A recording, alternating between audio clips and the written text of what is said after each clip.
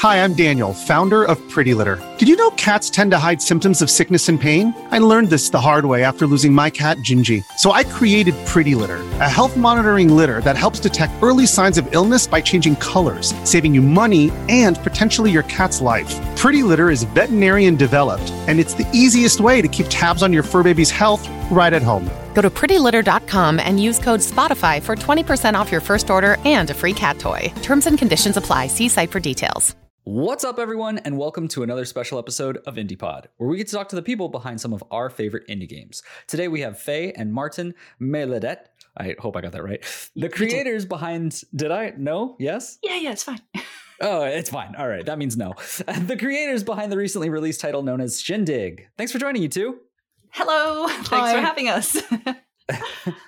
I'm glad you could make it because this looks like it's a wholesome game. And it looks very cute. There's lots of singing, lots of animals. Like, there's a lot to love in this game. Yes. And another part is, like, you both have pretty interesting backgrounds that I want to dive into just because there's a wealth of knowledge from the two of you.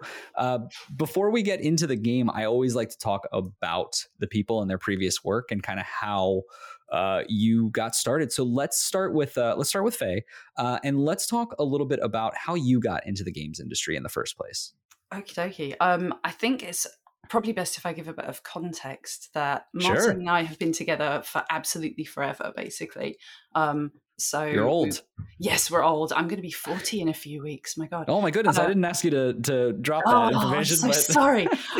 But we've been high school sweethearts, and together forever. So when Martin had his first kind of positions in the games industry, that's something that I was doing, teaching and stuff like that. At the time I trained to be a teacher, but I eventually ended up kind of moving towards games, basically. Yeah, those two paths kind of converged. Yeah, absolutely. Gravitated towards games and us both working in games because we both love games so much, basically.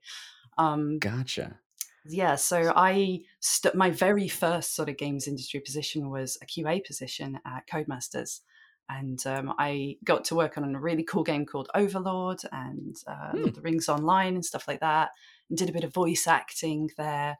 Very exciting. I was very, very excited to work with a wonderful lady called Rhianna Pratchett, very briefly, to do that voice acting. So that was super cool, basically. And then sort of from there, I ended up we moved to Germany. And I worked at Nintendo. So I took my sort of QA experience and then transferred that to technical testing, basically. Yeah, so working in lot check and doing the really technical side of things. And then got the foot in the door for some writing, editorial work. And wow, you're all over the place, huh? Yeah, afraid so. Kind of, yeah. What is it? Well, I don't know about afraid so, but I mean, I think that helps a lot if you're going to then say like, oh, let's make a game by ourselves. It helps that I've worn a lot of hats, that's for sure. So basically started as a junior in the editorial team and then worked up to be the head of the team, which was really cool. And got to work on lots of really cool stuff like writing the websites and working on Nintendo Directs and things like that.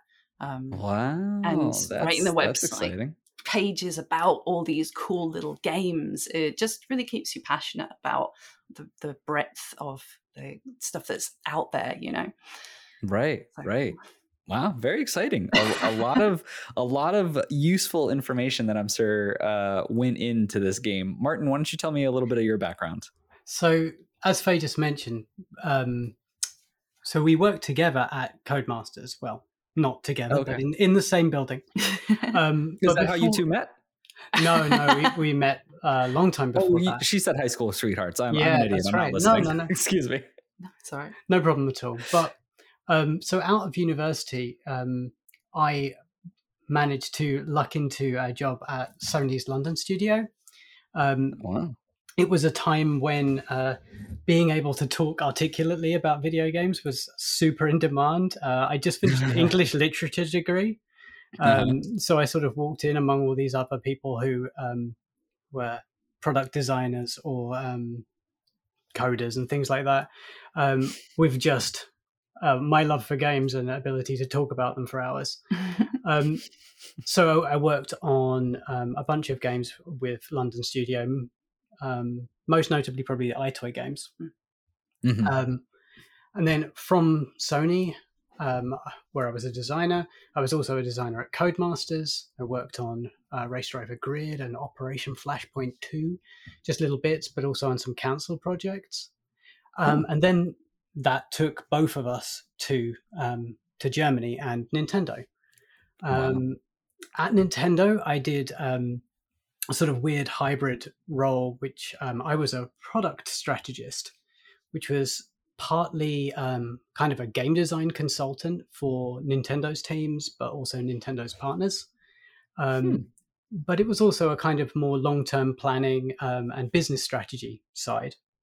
I did that for a long while, and then I moved into the publishing part of Nintendo, looking for cool games to bring to Switch and trying to start up projects and things like that. And talking to people like us, basically. Yeah, that's every single one of these is you just working up all of the experience to then come into working on this game. Now, the first question that I have, which I have a perfect segue on this, but I really just want to ask this. Don't you guys ever get tired of each other? No, I really like him. Yeah, I don't know. What a useful trajectory of like having, meeting in high school, working both at Codemasters, being able to both work at Nintendo. It doesn't always work out that way. So a little bit of luck, but I'm sure both of you are highly skilled and were able to find a path. Yeah, I mean, there's been a certain inevitability, I guess, to us getting here. Yeah. I mean, I remember us playing Legend of Zelda together when we first met. Yeah. We had Zelda music at our wedding, and then we ended up working for Nintendo.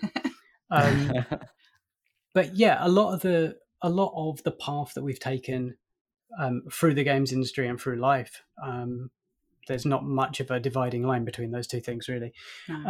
Has sort of led us to here. Yeah.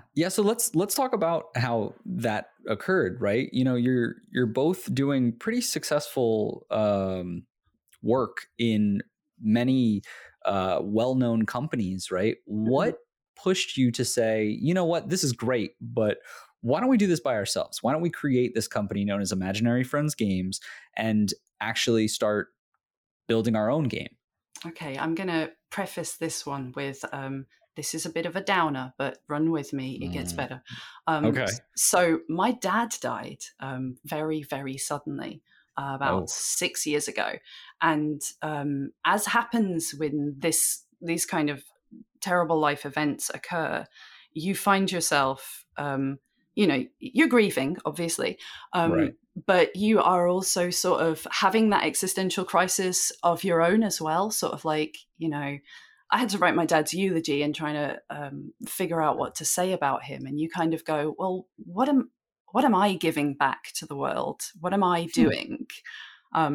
Is there more good that I could be doing here? And, how do I want to be remembered, basically? So we had this whole like mega existential crisis, which was a sort of a very serious reassessment of like, okay, where we are is really amazing. And I'm fully aware of the privilege that I have to be able to walk away from a job like that. Right, of course. But I'm, I need to be making something of my own. I need to be not making someone else's art. I think we need to do it ourselves because we worked for so long helping other people sell their games and making their games better and in all these various different roles. And you kind of get to a point where you're like, you know what?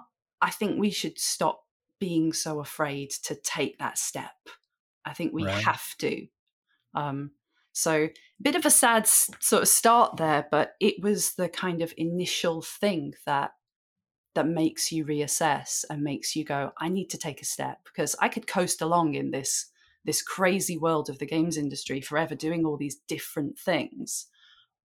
But what do I really want to do and how can I make a difference? Right.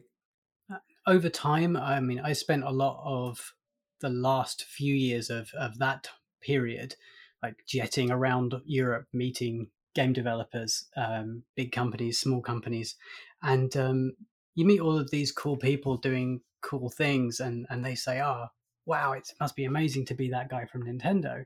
And over that time period, I just started building up this yearning to say, "No, man, I want to be you. I want to be on the other side of this desk with a cool game that I'm telling someone about." Yeah, right. Absolutely. Grass is always greener on the other side in some cases. Yeah. But of course, I'm truly sorry for the loss, but I'm glad that there was some good that came out of it. It's a lot different, I think, to be able to say you created a game and know that you were one of, the small few that directly impacted what that is, whether it's this immaculate, amazing game, or whether it's something that maybe hits for only a smaller audience. It's something that you can take away and say, like, this is yours, right?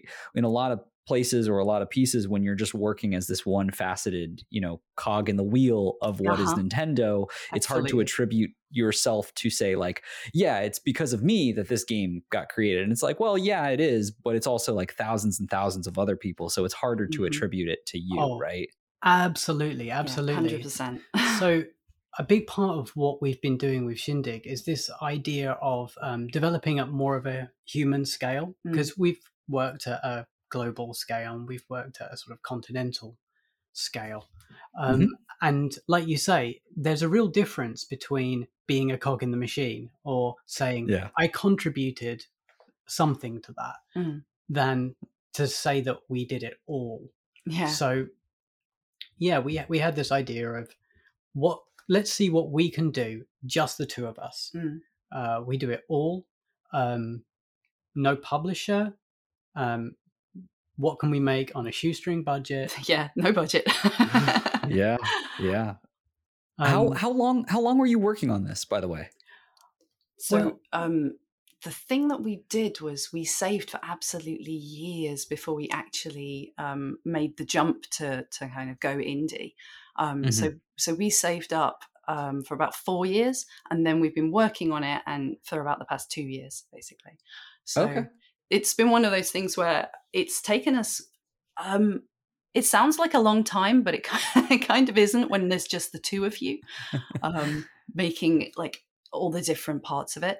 And we started off because it sounds very impressive, the experience that we'd got from our previous positions, but there's also these huge kind of holes in our experience. Like, who's going to draw it? Who's gonna code it? Like, games are made of all these parts, and we'd never made any of the really hands-on nitty-gritty parts of a game before. So while we knew how to design a game and write a game and even QA a game, we had absolutely no clue how to actually get pictures on a screen. Right, of course. What was that process like? I'm thinking from like a mental state, right? Was this something where, because I can imagine, I can't imagine because I wouldn't want to do this, but I can imagine if I did do this, right, there would be that initial phase of excitement and that thrill of being like, we're going to finally do this. We're going for it. And then realizing like, whew, I don't know what I'm doing, right? Like what, take me through that process of how did you really get past that step to actually create your own game? Okay. So when we started, we had this basis that we can design the game. We have these characters that we wanted to put into a game, and that we've been sort of writing and bringing to life for years and years and years. So because we basically I think our love language is just like voicing everything. Like we can't walk past a dog on the street without like voicing what the dog might be thinking or saying. You mean without the dog saying hello? I mean, yeah, sorry. Of course. But so we're just like constantly making up characters, and we've been together forever, so we have a lot of characters that we've made up. Yeah. So a lot of the characters that appear in Shindig are either there's a sort of Christopher Robin thing going on. Like some of them are stuffed toys, Some of them are characters that were made up for Shindig. Some of them are just based on jokes or voices that we've had for a long time. Some of them are our actual cats. Yeah, two of them are our actual cats. But with that kind of basis of, okay, so we can write and we've got characters, we kind of identified where the holes were that we had to fill in. And we kind of went, okay, so we can't make it from scratch. We're not going to write an engine. That's crazy talk, basically. Right. So we did a bit of research, essentially, as to what tools were available to us to try and, first of all, figure out what kind of game we should make for our first game. Because, you know, we both love point and click games. I think I'm more of a point and click person than you are. And you have... My history with point and click games is that I enjoyed them very much, but I would always reach a point where, prior to knowing you, I didn't have anyone that I could say, what am I supposed to do? We're going to talk about that in a few minutes. Oh, okay. That was one of my things that I wanted to ask about this game. Okay, so I'm glad you brought that up. Cool. So we hit upon using Unity. And, you know, it's really wonderful at this point where the games industry is in terms of accessible tools. And so the game's built with Unity, but it's also built with an add-on for Unity called Adventure Creator, which is a tool set for making point-and-click adventures. Which is a sort of, you purchase it, and I think it's like, I don't know, 50 or 60 quid or something like that at the moment. So we decided that basically we would figure out what our steps for learning to make a game would be with the framework and the structure of those things, basically. Not only do we love those kinds of games and we have the kind of, you know, the writerly talents to try and make a script and write those characters and kind of thing, but that would also be a really good process for us to learn, okay, now we need some art, now we need some animation, where do we get those from, and how do we plug that in and put it all together? Because, you know, you can kind of flounder forever going, well, I'd really like to make a platform game and I'd really like to make a visual novel, and you have all these dreams, but you've got to choose the one you're going to make first. No, that's true. I think that's probably a big reason behind why a lot of people will give up on these things. Is it's almost, the possibilities are endless, especially when you're talking about something like game creation. Like, game creation is in a form of itself, and I think programming in a lot of ways is magic to a lot of people. And even the people that know it is still sometimes magic, but like that openness and availability of being able to create whatever you imagine is almost in its way limiting, because you can just be so beaten down, spoilt for choice, basically, as well. Because where do you start? Like, what you might think, oh yeah, I could definitely make an amazing action game, but if you don't actually know how to make someone run and jump and move around, your action game is going to take a very long time to become amazing. So it's really a good idea to use the kind of frameworks that you can, because there's the sort of indie cliche of like, you start a project and then I'm not into that anymore, and I'm gonna make this one instead, and I'm not into that anymore, I'm gonna make this instead. So I've found every single game I've ever worked on, in regardless of the size of team and the place, you spawn like 4 or 5 additional game ideas during the development. So we wanted something that would give us a real sort of strong framework to keep us on target, and to also make use of our skills and help us learn the things that we didn't know yet. That makes sense. The method for doing that is just a lot of research. That's true. I mean, I've had a lot of people who have come onto this podcast, and one of the big things that many of them say, there's others who are more like, just do something, right? But a lot of people will also argue that there's a little bit of that where, you know, just doing something can get you past that hump of like being anxious to really start or dive into it and get excited about something. But like, at the same time, you have to take your foot off the gas in a little bit, because constantly building will just make it that you have a wobbly tower, as opposed to having something that has good foundation. Absolutely. Now, I just wanted to we've been talking for a good amount now. And I wanted to rein us back a little bit because we've kind of hinted at what this game is, talked a little bit about the game. But for those who don't know anything, let's just go through I love just asking, what's your elevator pitch for when someone asks you, what is this game all about? What is Shindig about? Okay, so we have a long pitch and we have a short pitch. Faye, would you like to deliver the longer pitch? Okay, so the slightly longer version of the elevator pitch is that Shindig is a short, fully voiced, point-and-click style narrative adventure where you play as a low-key hero, basically going into a nice new neighborhood that's full of friendly folks who are having a bit of a hard time, and that you're going to get all the stuff that's needed for a really brilliant party to just cheer them up, basically. The short pitch is... what if Night in the Woods was set on Sesame Street? Oh, that's interesting. I like that. I like yours better. I like that a little bit more because it gives it a lot more mystery to it, right? I think it's interesting because it's such a simple idea, right? When you, not the Night in the Woods one. I mean, I guess it is a little bit, but like the idea of like, you're just having a party, right? You're getting some stuff. You're talking to people. You're making some friends. You're just going to go out and, have a good time. So like, obviously this being your first game, I think you need to, and we've already talked about this of kind of giving yourself a framework and giving yourself a good structured, like, this is what we want to do. Let's not overcomplicate things. Right. But what was it about this story or this experience that made you go, yeah, this is what we want to tell? So I think it has a certain synergy.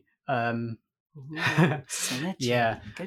With that idea we were saying about human scale game development. So Shindig's made at a human scale, but it's also the scale of it is small. We wanted to make something where you don't save the world, but you just make people's day a little brighter.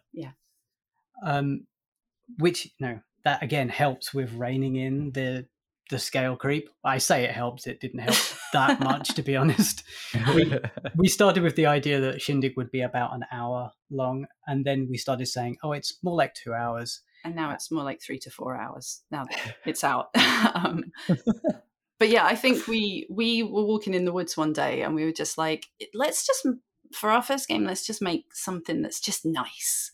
Let's, there's lots of really sort of grim, dark stuff out there and it's super awesome, but that's not what I want to make for my first game. I want to make something that's just kind of cozy and just an evening-sized kind of adventure where you go into a nice world and you help people out and you don't save the galaxy or whatever, but that's, not all heroes wear capes. It's just like the idea that you can just make people's world a little bit brighter by being kind to them, basically. Because we also wanted to make something that didn't take an enormous amount of investment from players, because a lot of the time, if you look at some enormous JRPG, say, you think, I'd like to play that, but do I have 120 hours? Yeah. If I like it, I'm going to want to play it for that long. Yeah. Should I? Yeah. And we've had a lot of fun with these kind of evening-sized games. And the thing is, like, a lot of our friends and relatives have kids, and they can't play like as many hours as they used to. Basically, they can play a game when the kids have gone to bed, or when they get an hour or so on Saturday morning when the kids are at class, doing swimming or whatever. And so you get this situation where there are games that just don't really fit into your world anymore. So we wanted to make something short and just cozy that would fit into people's worlds, that they could pick up and play for a little bit and then kind of come back to just whenever it's convenient for them, basically. Yeah, I love the idea as a person who is getting past that hump of like starting to, I'm in that weird 30s phase where I'm like, I'm not young anymore, but I'm not old either, but I'm starting to get less and less free time, so to speak, where I have the amount. So when I was younger, I used to think, I had the mentality of like, oh, longer game attributes to, more value.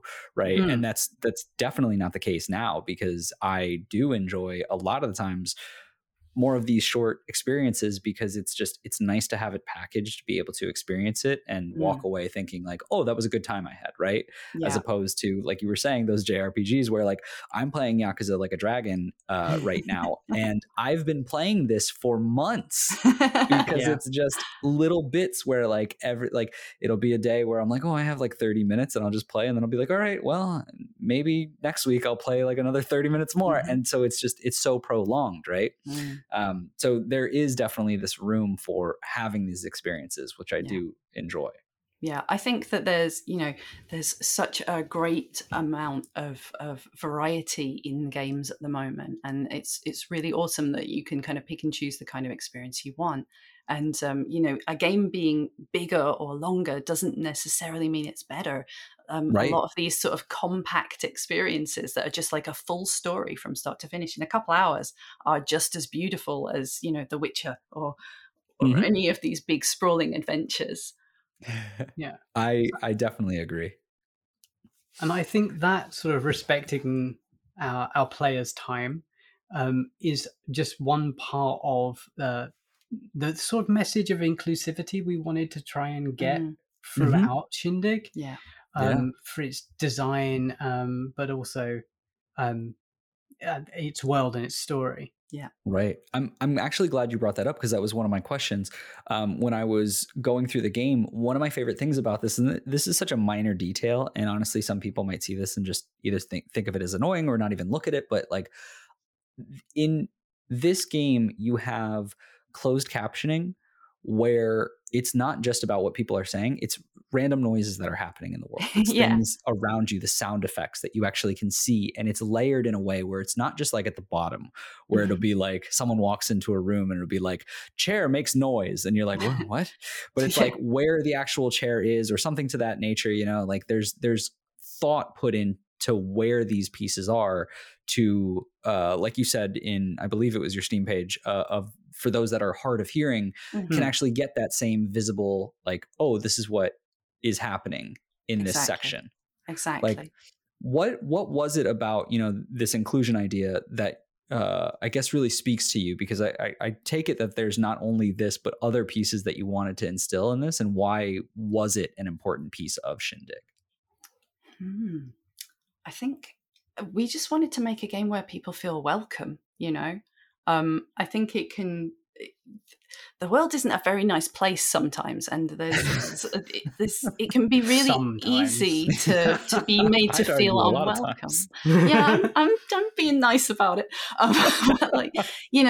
It can be made it can be difficult to feel welcome in a space, like people can be mean, and we wanted to make a space where people can feel like they're valid too, basically.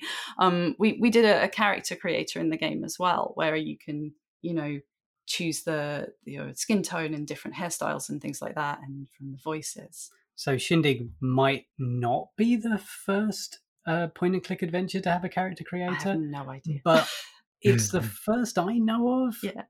Answers on a postcard. Yeah, but we wanted people to be able to sort of rock up to Shindig and go like, oh yeah, okay, like I'm a person of color, there I am, and see themselves represented in the game, basically. And we also really wanted for people who are hard of hearing to be able to not miss out really on those, the splishy waves or the kind of the fire crackling and that kind of thing. The sound and music is a big part of it, and it would seem a shame to not try to counterbalance if people can't access that in the same way. Yeah, absolutely. Right.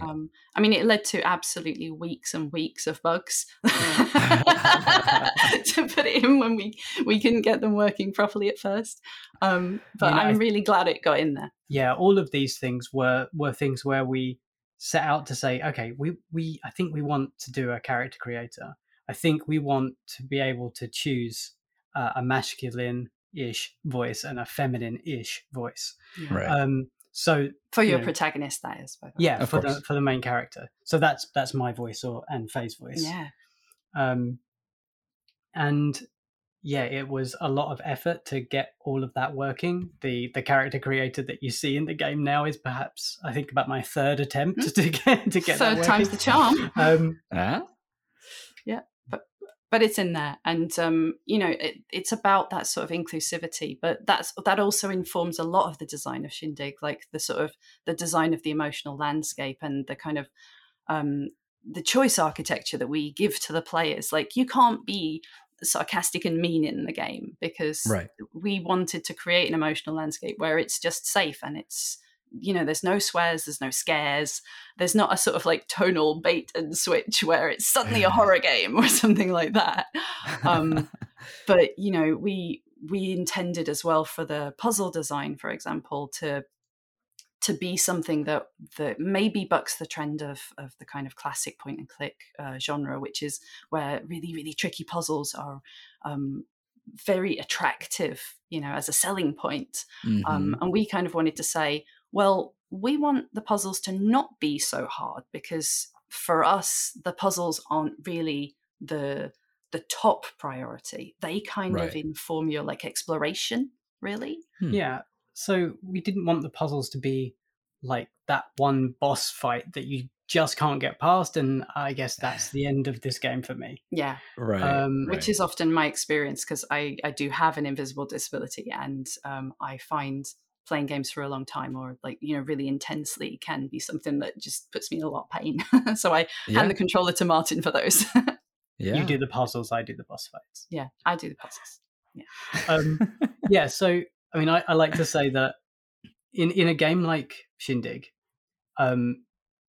where dialogue and voices they're as much of a game mechanic as, say, running and jumping in a platform game. So if the dialogue and the story is our running and jumping, then the puzzles are sort of like the rings or the coins that you pick up. They're there to guide you to the next part of the level. Yeah. They're there to show you where to go to meet the next fun character or see the new area. And just to encourage you to look around, really, because I think, if we could have made Shindig without any puzzles in it and just been like, hey, y'all, mooching sim, then I think we probably would have done that. But I think a lot of people would kind of look at that and go, wow, what's the point of that then?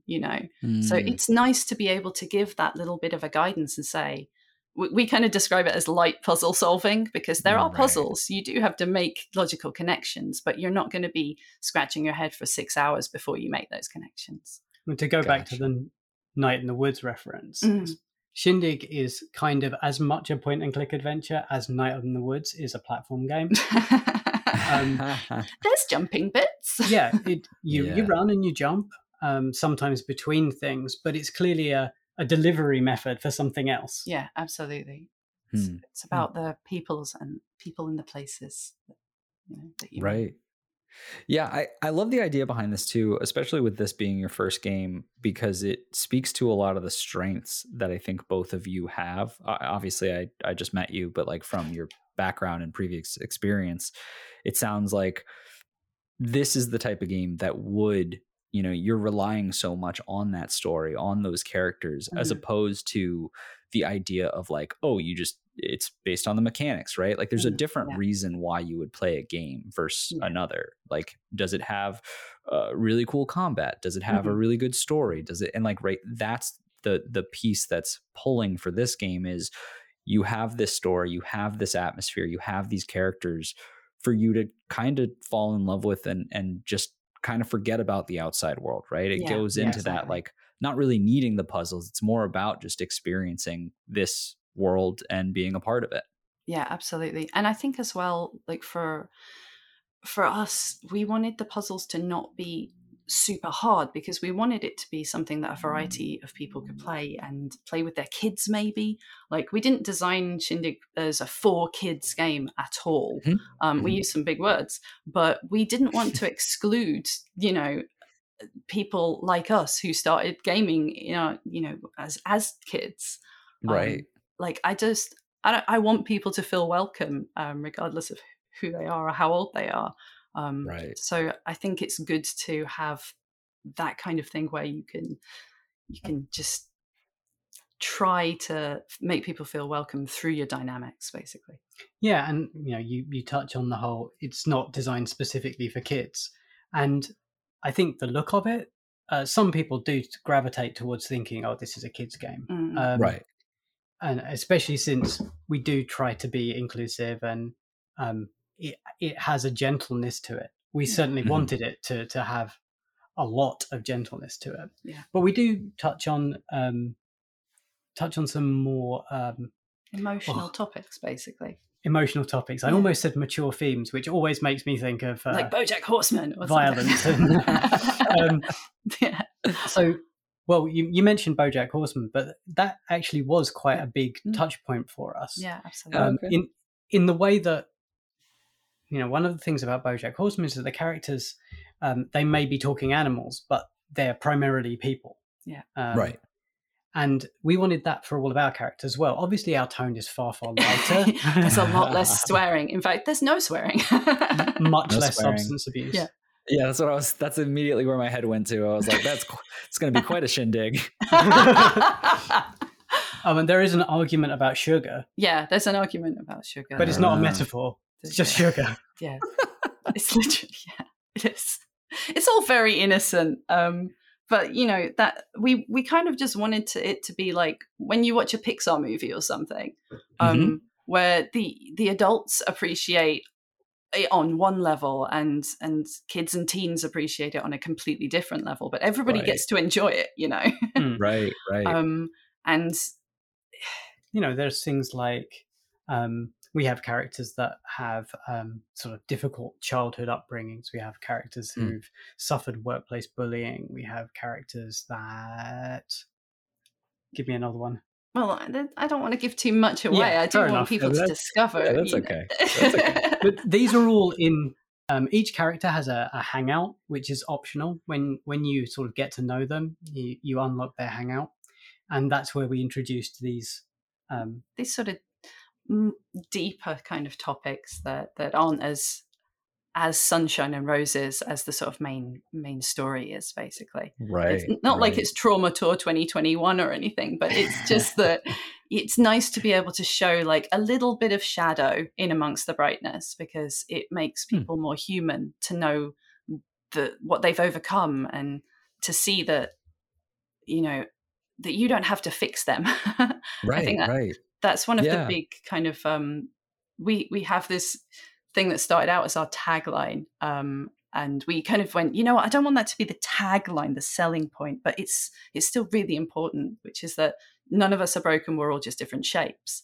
And for the hangouts was a really important thing for us to put in, because it shows all of these different things that people can triumph over off screen, as it were, and that really in the game what you're doing is just holding space for people and empathizing with them, and that can just be such a wonderful thing to do. Yeah, no, I love the theme behind that. I do have some questions then around the art style itself, right? Because were there any trepidation around this type of, you have a game that is speaking to not specifically kids, right? But it's a family friendly type of audience where you want it of all ages to a degree. When you created this from an art perspective, and obviously this might be to some degree of just like, well, this is what we were able to do, but also like, what was your inspiration for the style and the atmosphere that you built in that world? Like, because I'm thinking of there being that issue of knowing that some people are going to look at this game and immediately write it off because of the art style. Yeah, absolutely. It is a concern, and it's something that we have been on the receiving end of, because you do judge a book by its cover, right? Right. You're taught not to, but you still do. But you still do. I think for us, it's the fact that I did all the art for it and the animation and such, and so for me, it was going from absolutely no experience with that to going, what is my visual style? Like, what can I draw, kind of thing. Right. So there is an aspect of, oh, okay, this doodly little cartoon style with these cute characters, that's how I draw. And, I was sort of sat there going, should I do pixel art? Like, should I should I research this? Should we make it look more photorealistic? Like, what should we do with this? Because you do want your game to be appealing to people, obviously. Right. But we essentially kind of went, you know what? There are two kinds of people in the world. There are people who will look at Shindig and go, looks like it's for kids, not for me, whatever. And sort of, but then there's the other kind of people who go, looks like it's for kids. Tell me more. And I think that, you really, you can't get wrapped up in trying to convince absolutely everybody that your game is for them, because that way lies just stress and burnout. That's again, it's another example of that scaling of things. Yeah. Working for a big company, you do have to try to work out how this will be appealing to this demographic, but also this one and this one and this one. Yeah. And you do have to think, how will teenagers interface males with my interface brand. with my brand? Yeah. Totally. But so it was quite freeing to just go, this is what we want to make. Yeah, I mean, we basically, the visual style is part of setting the emotional landscape of the game, basically going, this is a safe space. And we just we discussed it and kind of went, well, it looks all Sesame Streety and Mr. Rogers' Neighborhood, and, it's got that kind of cartoony Saturday morning vibe, which is what we were going for. And we're just going to have to accept that won't be for everybody. Right. And we're just going to have to hope that we can find the audience who kind of do the, looks like it's for kids, tell me more. Because realistically, it's honest of us. It's kind of emotionally honest to draw it in this way and to have these characters presented how they are. And honestly, I don't know how I'd do it otherwise. I mean, I think it goes back to what we talked about before of wanting to establish your own piece of, I did this, right? Yeah. If you had created it and put it into pixel art, it might not scream the work of you too, right? Yeah, exactly. I think that art style is a really difficult thing to find, Yeah, for sure.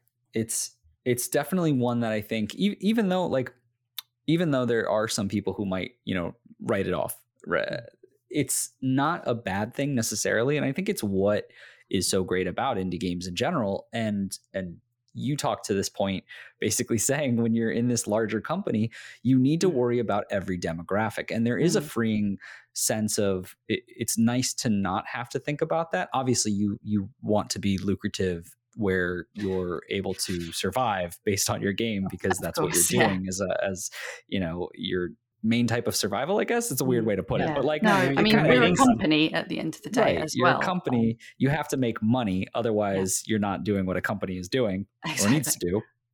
But at the same time, from an indie perspective, you get to hone in on your potential demographic, right? You get to kind of choose your audience and say, like, this is who we're targeting. It's for these people that, want this more of an inclusive, interesting story that might look like it's for kids, but have, a nice, just kinder, gentler theme to it, as opposed to it really just being for kids. Yeah. Yeah, absolutely. And like you say, that's the glory of indie, isn't it? Like, there is now a kind of video game being made for almost anybody, for any niche. And as AAA games, the budgets go up and up and up, and the games, because they have to appeal to everybody, get very, very similar. And not necessarily bad, but similar. But I think there's room for everybody. That's what I mean. I want to believe that, obviously. Like, we just launched Shindig, and it's not like I've made Minecraft money or something right now. But I really want to believe that there is room in the world for our personal brand of nonsense, basically. I think that in a lot of cases, you're not really competing with other indies, because we all offer different things. Because you have that freedom, you can have your sort of like your weird little niche game with animal friends throwing a party, I know. Yeah. I mean, there's billions of people out there in the world. There's no way that there's going to be no one who wants that if you as creators thought this would be cool, right? Like a lot of building games is building games that you think you would enjoy. And Absolutely. if you enjoy it, there's no way in hell that no one else is going to, right? Fingers crossed. Fingers crossed, I'm sure. We're getting pretty long here on time, but I just want to ask a couple more questions before we wrap this up, because one of the main things that I need to know, I love the art style of the, you know, the cartoony. It's very like kid friendly, very Sesame Street, except for one cat. Yeah, she's pretty photorealistic, right? She's pretty realistic. First off, is this one of your cats? It is. Yes, that's right. It is. Astrid and Cosmos are characters in the game, and they are characters in our house as well.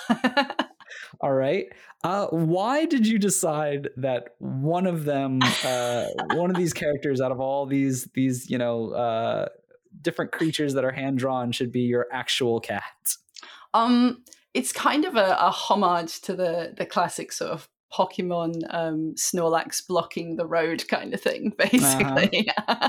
And we just love the idea of this weird juxtaposition. Yeah, that kind of thing where, yes, she is the only thing in such an art style. And I love the idea that whatever befalled her, play Shindig and find out, also caused you know, I don't know, maybe everything that's that big looks like that. Who knows? I couldn't possibly comment. But we just thought it was a really funny image, if nothing else. We sort of started off going like, you know what would be hilarious if you walked in and there's just an actual cat there. Getting her to sit still for photos was quite difficult. I'm sure. Because she is a contrarian at heart. She won't do what you want her to do. But it was just really, it started with us being really geeky about it and just thinking it would be really funny. Yeah, I love it. Speaks once again to that the brilliance of indie games is that you have a quirky little idea of wouldn't it be funny if, and it gets to go in the game, right? Exactly. My couple last ones. I definitely want to hear, you know, you've released this game. I've seen a couple of positive reviews that have already come up on the Steam page, which is great to hear. I've seen that one was a person who was actually with their kid and playing it, which I thought was great. It goes to that whole experience you talked about. Yeah.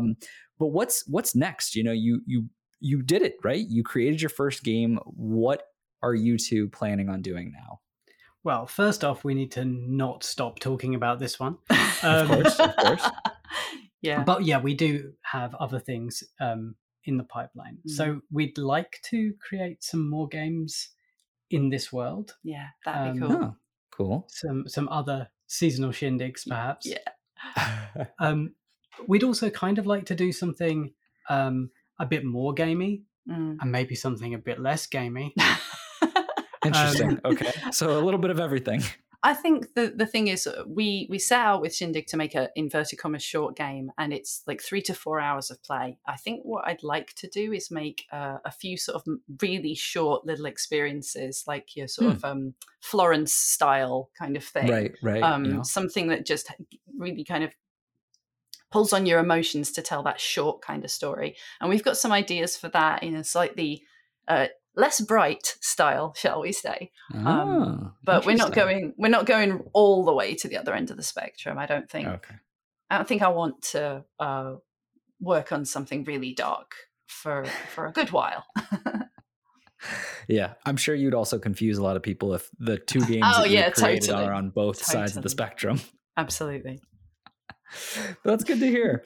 And then my last question that I always love to ask people, especially, you know, these individuals like yourselves who have this experience and then want to create an indie game and had a lot of, you know, kind of pitfalls when it comes to like not knowing things and having to find your way across that